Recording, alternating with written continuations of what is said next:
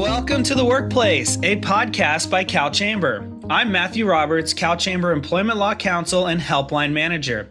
Well, listeners, we've got an awesome podcast for you today. We're talking about the importance of fostering diversity, equity, inclusion, and belonging in the workplace, otherwise known as DEI or DEIB. And we've got one of the best here to impart wisdom and inspire us towards those kinds of initiatives. Joining me on the podcast today is DEI expert Jonathan Mays. Jonathan is a longtime friend of CalChamber and served on CalChamber's board of directors for many years. Before starting his own DEI consulting business, Jonathan was Chief Diversity and Inclusion Officer for the Albertsons Companies. He continues to make a huge impact in the DEI space as a keynote speaker and consultant, working with companies all over the United States to develop strategies that effectively foster diversity, equity, inclusion, and belonging at every level of organizations. So, welcome, Jonathan. Thanks for being here. Thanks, Matt. It's good to be with you today. Well, we've got a lot to get into here, so let's get right to it. As somebody who works with HR professionals and employment lawyers on a regular basis, I can tell you that these past few years have brought to the forefront so many new issues that employers are working to address that we didn't have in the past. One of the positive developments I've seen in the past few years has been a focus on the importance of fostering diversity, equity, inclusion, and belonging for employees and customers of a business. And this is largely what I've seen as a result of a shift in the workforce demographics from a majority of baby boomers to a majority of millennial and Gen Z employees that want their workplaces to place more of an emphasis on DEI initiatives. So, Jonathan, can you give us a sense of how important these issues are to companies and why they are important? Matt, happy to do so. Before I do, I just want to say to those listening, thanks for taking the time today. Our goal is to be helpful to you. We hope that you and your family are doing as well as possible during these really challenging times that we all are living in. So with that as a backdrop, Matt, thanks for the question. With regard to just why these issues are important to companies, why they should matter, the way I think about this is really just to ask this question. Ask this question to the listeners. What is the goal of your organization? Just think about it for a second. What's the principal goal of your organization? I'm going to guess somewhere in your answer, it is to be as successful as you can possibly be. And so if that's what you said to me, my next question would be, is this a commitment that you have? Are you serious about this? And I believe you would say, yes, I am. Well, then I would say, if your goal is to be as successful as you can possibly be, and if you're committed to that, then I'm sure you would agree that you should do everything you possibly can, within the law, obviously, but everything you possibly can to help increase the likelihood for success for your organization. Well, research has shown time and time again that organizations that truly lean into diversity, equity, and inclusion typically outperform those that do not. And so if you're committed to being your best, then you need also to be committed to embracing diversity, equity, and inclusion. So many studies have been done over the years. One of them is by McKinsey as an example, and they talk about the organizations where women are in leadership, and they take over 1,000 companies, and they think the companies that do the best in terms of women in leadership, they have found that they are 25% more likely to outperform organizations than those at the other end of the spectrum. Likewise, with regard to demographics, with regard to people of color, for organizations that do the best in terms of being in the top quartile, organizations that embrace diversity, equity, and inclusion, they are 36% more likely to outperform organizations at the other end of the spectrum. And there's so many other benefits that come with diversity, equity, inclusion, such as increased ability to attract talent, diverse talent with diverse perspectives that can represent the demographics of communities that you serve. And so we'll talk more about this during our time together. But fundamentally, why is it important?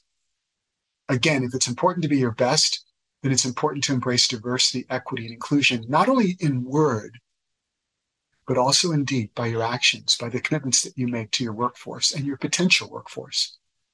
Yeah, and I think the study that you cite is really important because this isn't just an academic exercise that we're talking about here. This has, tangible results for our organizations. So if an organization wants to embrace DEI and put their best foot forward, as you would say, what are some of the strategies that companies are using to make their companies more diverse, equitable, and inclusive? Well, a number of companies have done what I've talked about in terms of having a true mission statement or vision statement as to what their commitment is to diversity, equity, inclusion. And it really fundamentally starts there. Do you have a clearly articulated policy that is known within your organization with regard to your organization's commitment to diversity, equity, inclusion? And not only is this known, but are your leadership also actively communicating that they support this effort in all that the organization does? The next step is then you think about where is your organization in terms of how it represents demographically the communities that we serve. I mentioned a couple of stats a couple of minutes ago from McKinsey. And so when you look at your organization and you look at the leadership of your organization, how closely does that resemble the demographics, again, of the areas where you operate? And so it really fundamentally is involved in looking inwardly at, are you truly committed and are you taking steps to do that? Also, with regard to things like how do you go to hire prospective folks? Question, where do you find folks? How broad is your net that you cast to find folks from different groups, different demographics to come in and even interview for your role? And then when you interview them, what does the interview panel look like? Is there diversity in the panel in terms of not only ethnicity or sexual orientation or age, but also among other ways in terms of just, are there women on the committee and what on the panel? What does that look like? And so, Matt, these are just some of the many things that companies know about, but it's one thing to know, it's another thing to do. And so my recommendation to companies is that they be really intentional about looking fundamentally in the mirror. What do we look like now demographically? How does that compare across the demographics areas where we operate? And how can we better reflect that in terms of management in our organization?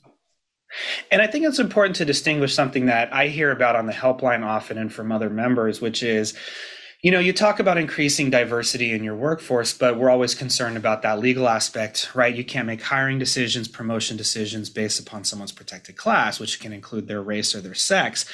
And I think it's important to highlight the distinction between that and between opening your pipelines, right, Jonathan? Where are you trying to get talent from? You're not making the choices based on someone's protected class, but you're granting greater opportunities from a more diverse recruitment pool is what, I think is important for people to take away from that. I'm hearing more and more references to the importance of belonging in workplaces. So, some of us who are familiar with these terms, diversity, inclusion, or DEI, belonging is kind of a new one for us. So what is this aspect of belonging about as we attach this to DEI concepts? So let me just provide a little bit of context, right? Just to make sure that we understand how belonging fits into this whole picture of diversity, equity, and inclusion. There's a diversity, equity, inclusion expert whose name is Verna Myers. And so she, I think, has come up with a really good way to describe diversity and inclusion. And so many of you have heard this, but perhaps not all of you. So let me share that.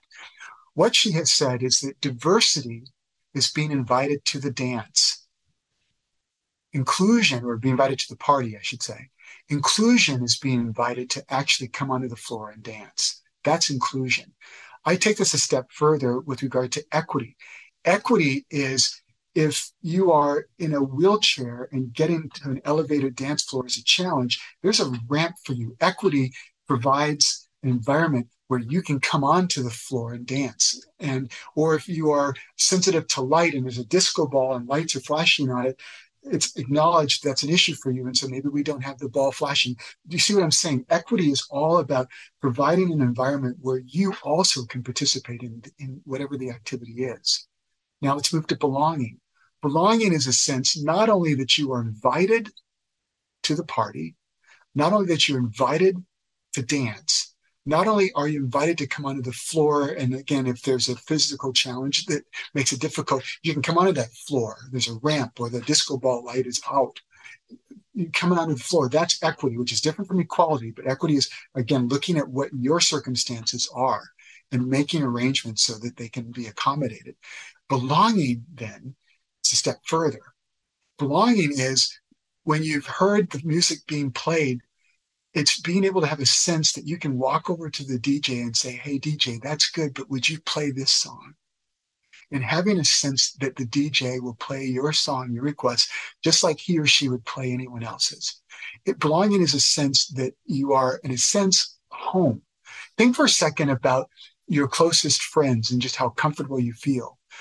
Not that the workplace can be that, but just there's a sense when you're around people in an environment that is welcoming, that you have a place that can be your home. You have a place where you can feel respected and valued. And that's why belonging takes all of what I've said a step further with regard to diversity, equity, and inclusion. Belonging is the next step, but it's an important step. Research has shown that in instances where there is belonging, there's much more retention, higher percentage of retention, higher potential to attract other folks because the folks there are really happy to be there because they feel they have a home. They feel they belong. And that's excellent. And actually, that kind of dovetails, that example of the dance floor is fantastic for this because you highlight a number of steps where somebody needs to take an action, right? Someone needs to invite somebody to the party, remember to invite someone to the party. Someone needs to see that person and invite them onto the dance floor. Somebody needs to recognize that to provide an equitable dance, we need to have access to the dance floor, and then allow the DJ to have this freedom to choose songs for everybody. And what I think that all comes together is this self-awareness, right? Because along each of those steps, we're all human and some of us can just forget, right? We can forget to invite this person, or maybe subconsciously we won't invite this person, or we just don't even think about the idea that we need a ramp or something because us ourselves are not disabled and we can get on the floor just fine. So what this all comes to is something called self-awareness. And Jonathan, how is self-awareness key to discussions about DEI? I'm going to tell you all a story, and it's really embarrassing. So I'm going to ask you just to keep it between us, but I just hope that it's helpful. I was going to say, Jonathan, that's okay because I've told a couple of embarrassing stories here on the podcast already. So you're in very friendly company here. I feel a sense of belonging, Matt. Yes. Here's the story, and it's, again, disappointing in what I felt, but I just want to share it to just explain self-awareness in really concrete terms. I was standing in line at a restaurant recently, waiting to be seated. And in front of me was a little girl. I'm guessing she was 4, maybe 5 years of age. And she was with a gentleman, I presume the gentleman to be her father. And the little girl was wearing a cute little pink jumper, and she had the kind of shoes, tennis shoes, that when you move, they light up and they sparkle, and she had pink barrettes. But what caught my eye is what she was doing. What she was doing was she was make-believe boxing with this guy, her dad. They're in line having a pretend fight with kicks and lunges and punches. And I'm looking at them and I'm saying to myself, Jonathan, why is that guy teaching his little girl how to fight? If it were a little boy, and as soon as I had that thought, I said, hold on, Mr. Diversity dude. That's bias. Self-awareness is that. It's a realization that, and experts will tell you this, if you can fog a mirror, there's some bias inside you, whether you know it or not, or whether you acknowledge it or not. So self-awareness is so fundamental to the journey of getting to a place where we ourselves can be inclusive in how we treat others, but how we ourselves can model it for others. It's not for us to point fingers and say, you're a biased person and you're a biased person. It's not, we're all biased people. The issue is, what are we going to do about it? And so self-awareness says, I recognize that there are some opportunities for me, and I'm going to take active steps to try to not only recognize when bias raises its head, but also to try to just stomp it out And so what I did in that instance, Matt, to finish the story is, I caught it right away. I said, oh, come on, Mr. Diversity dude, you know better than this. And then I went to the guy. I said, with all sincerity, I said to her, what you're doing is really cool, because it is cool that he's teaching this little girl to fight. And so I said, she looks to be really into it. And he smiled. And he said, absolutely, she loves it. She and I watch, I'm into mixed martial arts, he said. She watches it on TV as well. She's into it. I said, I can tell. But again, self-awareness is the ability to say, I need to look in a mirror. I need to acknowledge where I may have issues myself. And I need, where I can do it diplomatically, to help others do the same. And I can tell you story after story about the importance of self-awareness, but I think this one is a good one to start with. As we all are on this journey, to become more self-aware about biases that we have, whether we know it at a conscious level or whether we suspect they occur at a subconscious level. Yeah, and I think that was really a wonderful story about that, because that really does highlight a lesson that you can take across, all aspects of our life. This was an area that was outside of work, but the same thing inside of work that you can have that, as you say, may not necessarily be conscious or intentional. The way our brains work, we process so much information at the same time that our brain shortcuts things based on, stereotypes and other biases we may have, and that self-awareness, as you mentioned, I think is really important. So Jonathan, what if we have a company here who has not yet really started down this path? Maybe some employees are coming to leadership and they're saying, hey, we want to get some DEI initiatives going on here. We want to increase inclusion. We want a sense of belonging as to where we work. What do you recommend to those employers as the first steps to start when they are starting from scratch? So let me just tell a quick story, and then I'll respond to that question. But the story relates directly to what you're asking. We all know of the horror of the George Floyd murder and other deaths that year. And we just kind of, I still shudder when I think about them. And a number of companies said, boy, maybe we should have a conversation about this, just to kind of raise awareness about who we are as a company and how this culturally is not anything close to what we want to be like. We want to be welcoming of everybody. We don't want to be biased. We don't want to discriminate. And so I remember a diversity officer telling me that they had a discussion at their company. And I'll never forget what she said. She said, Jonathan, the person who was facilitating that discussion had no business facilitating that discussion. He wasn't prepared. And so the companies that want to move forward, I respect that. I applaud that. But I'm going to just caution you to really consider finding someone internally or externally who can help guide that process. And what does that process look like? Well, it goes back to what I was mentioning earlier as to where to start. And that is to come up with a carefully crafted, thoughtful vision or mission statement for who you are or who you aspire to be with regard to all things diversity, equity, inclusion. To have a clear statement, but get buy-in before this goes public, if you will, internally with the organization. Get different voices into the room as part of that discussion. The next step, once you have that clearly defined statement, you're in agreement as to who you aspire to be with regard to your vision and mission, with regard to diversity, equity, inclusion. That's great. Next step is, what are the steps that you need to take to achieve that vision, to achieve that mission statement? And often it's going to involve things like, and I alluded to this earlier, what are your metrics? What do they look like in leadership in your organization? How closely does that reflect the demographics? And at what point do you want in your life as an organization to more closely resemble the demographics? Is it 2028? By 2028 we will, or by 2030 or 2020. But to fill that, but that's the first step. Second step is just to really provide training in your organization about the fact that you're committed to a culture of embracing diversity, equity, inclusion, and belonging.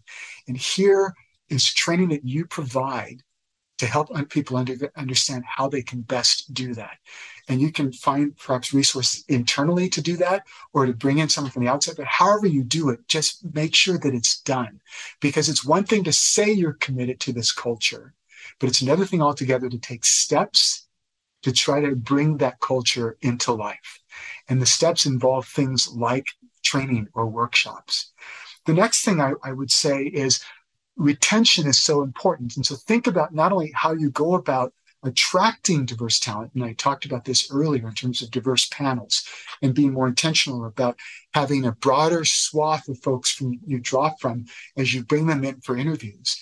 It's not only that, but organizations know about things like employee resource groups. And so is there a women's network group or a Latinx resource group or LGBTQ plus, depending on the size of your organization, but just to get groups together like that are open to everyone, but just to allow them an opportunity to just network, to get to know each other better for skills training or for whatever it is, but more importantly, to help inform you and your organization about how you can be better equipped to welcome diverse voices into the workplace. When people feel they have a voice, people feel they have a sense of belonging and inclusion. And when they have a sense of belonging and inclusion, they're more likely to want to perform their best, to give their best, to be their best. Research shows they work harder. As I mentioned earlier, they stay longer typically. And so that's really important, particularly now as we go into this hybrid world, or we are in it for several years, many of us. But as we look into this new world of what does hybrid look like after the pandemic, what does it look like? We need to be even more intentional about being inclusive because of just the ability to be out of connection because you're working remotely much more than you used to in the past. And so I could go on, but for those and many other reasons, these are steps that are important if you're committed to achieving diversity, equity, and inclusion. Yeah, Jonathan, I think this final section was really a great takeaway for our listeners in terms of getting that program off the ground, or if their program is kind of stagnated recently, how we can continue to move forward. And I know you have such a busy schedule, and this was such a fantastic conversation. So, Jonathan, thank you so much for taking the time to join us today. My pleasure. Great to be with you and the listeners. I hope it's been helpful. Oh, I think it's been fantastic. And thank you, listeners, for joining us on The Workplace. Please comment, share, and subscribe to CalChamber's podcast by visiting calchamber.com.